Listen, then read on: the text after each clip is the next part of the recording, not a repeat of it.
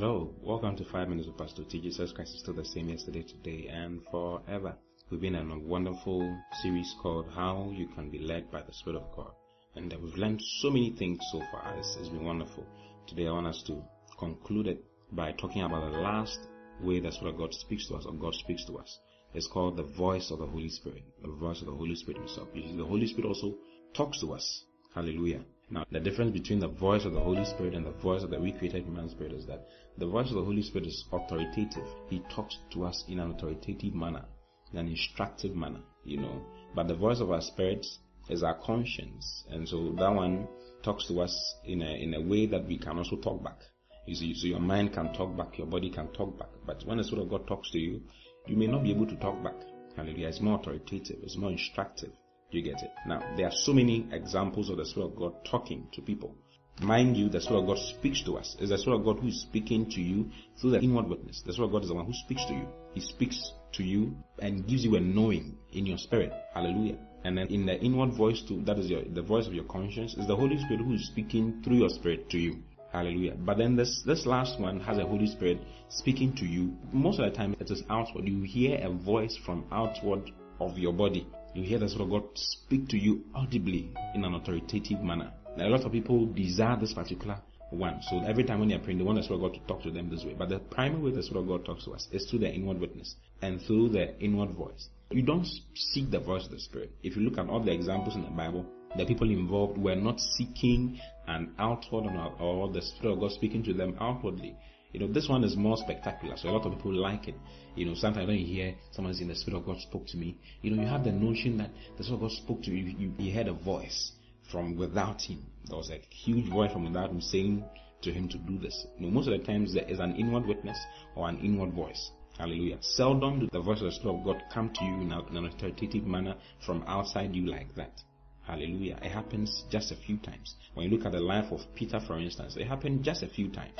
Okay, and this is one of the times that it happened in his life. When you go to Acts chapter 10, verse 19, but before verse 19, Peter was having a vision. He saw a vision, okay, and he saw the heavens opened and a sheet coming down with animals, all kinds of animals in it. And then he heard the voice of the Spirit telling him, stand up and kill and eat, okay. And he said that I will not do it because they are not clean. You get it? Now, when all the vision had taken place, he saw this 3 times. When the vision had finished, verse 19 says, while Peter thought on the vision, he says, the Spirit said unto him, behold, 3 men seek thee. You see, he says, the Spirit said to him, behold, 3 men seek thee. That is an outward voice. That's why God spoke to him and said, behold, 3 men seek thee. Arise therefore and get thee down and go with them, doubting nothing, for I have sent them. Look at how he spoke. Look at how the Spirit of God spoke authoritatively. No opportunity for discussion. Look at it. You see, and while Peter thought on the vision, the Spirit said unto him, behold, 3 men seek thee. Arise therefore and get thee down and go with them, doubting nothing, for I have sent them. Then Peter went down to them which were sent unto him. Peter just had to respond. You see, that was authoritative. That's why God spoke in an authoritative manner to Peter. Hallelujah. There's another example in Acts chapter 8. This is about Philip. Philip had gone to Samaria, had preached the gospel wonderfully, and had left. And one of the things that happened in Samaria, and as he was going, he saw an Ethiopian eunuch who was going back to his country, was going back to Ethiopia. And as he was going, the Spirit of God said something to Philip concerning that man. Okay, and I want us to look at it. That is in Acts chapter 8. I'm reading verse 27 so that you see what I'm talking about. And then he says, and he arose and went, and behold, a man of Ethiopia, an eunuch of great authority, and as Candace, queen of the Ethiopians, who had a charge of all her treasure, and had come to Jerusalem to worship, was returning and sitting in his chariot, read Isaiah the prophet. Then the Spirit said unto Philip, look at this one too. The Spirit said unto Philip, go near and join thyself to this chariot. And Philip ran thither to him, and heard him read the prophet Isaiah, and said, understandest thou what thou readest? And then Philip went on and saved the guy. Got the guy saved. You see, the Spirit of God said unto him, go. Hallelujah. That is authoritative. It's instructive. He had to do it. When you read in the Old Testament, a similar example is written concerning a young boy called Samuel.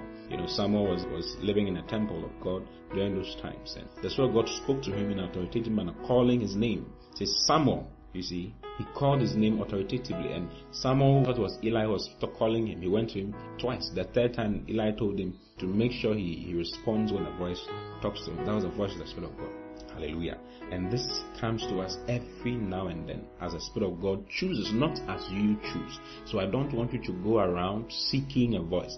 Don't go around seeking a voice. Peter was not seeking that voice. Peter had gone to just go and pray, and the Spirit of God spoke to him. Philip was not seeking a voice. He was there when the Spirit of God spoke to him to do something, and he did it.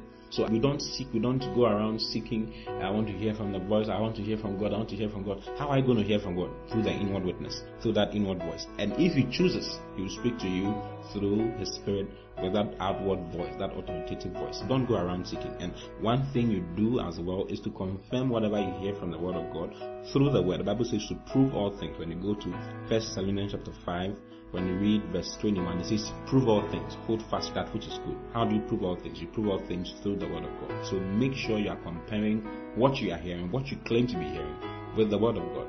Whatever you think the Spirit of God is saying to you, confirm it with the Word of God before you do anything. These are the main ways that the Spirit of God speaks to us. Through the inward witness, through the inward voice, and through the voice of the Holy Spirit. And also through His Word. All through His Word. You confirm through His Word. Hallelujah. I love you very much. I'll see you again tomorrow. Until then, God bless you. Bye-bye.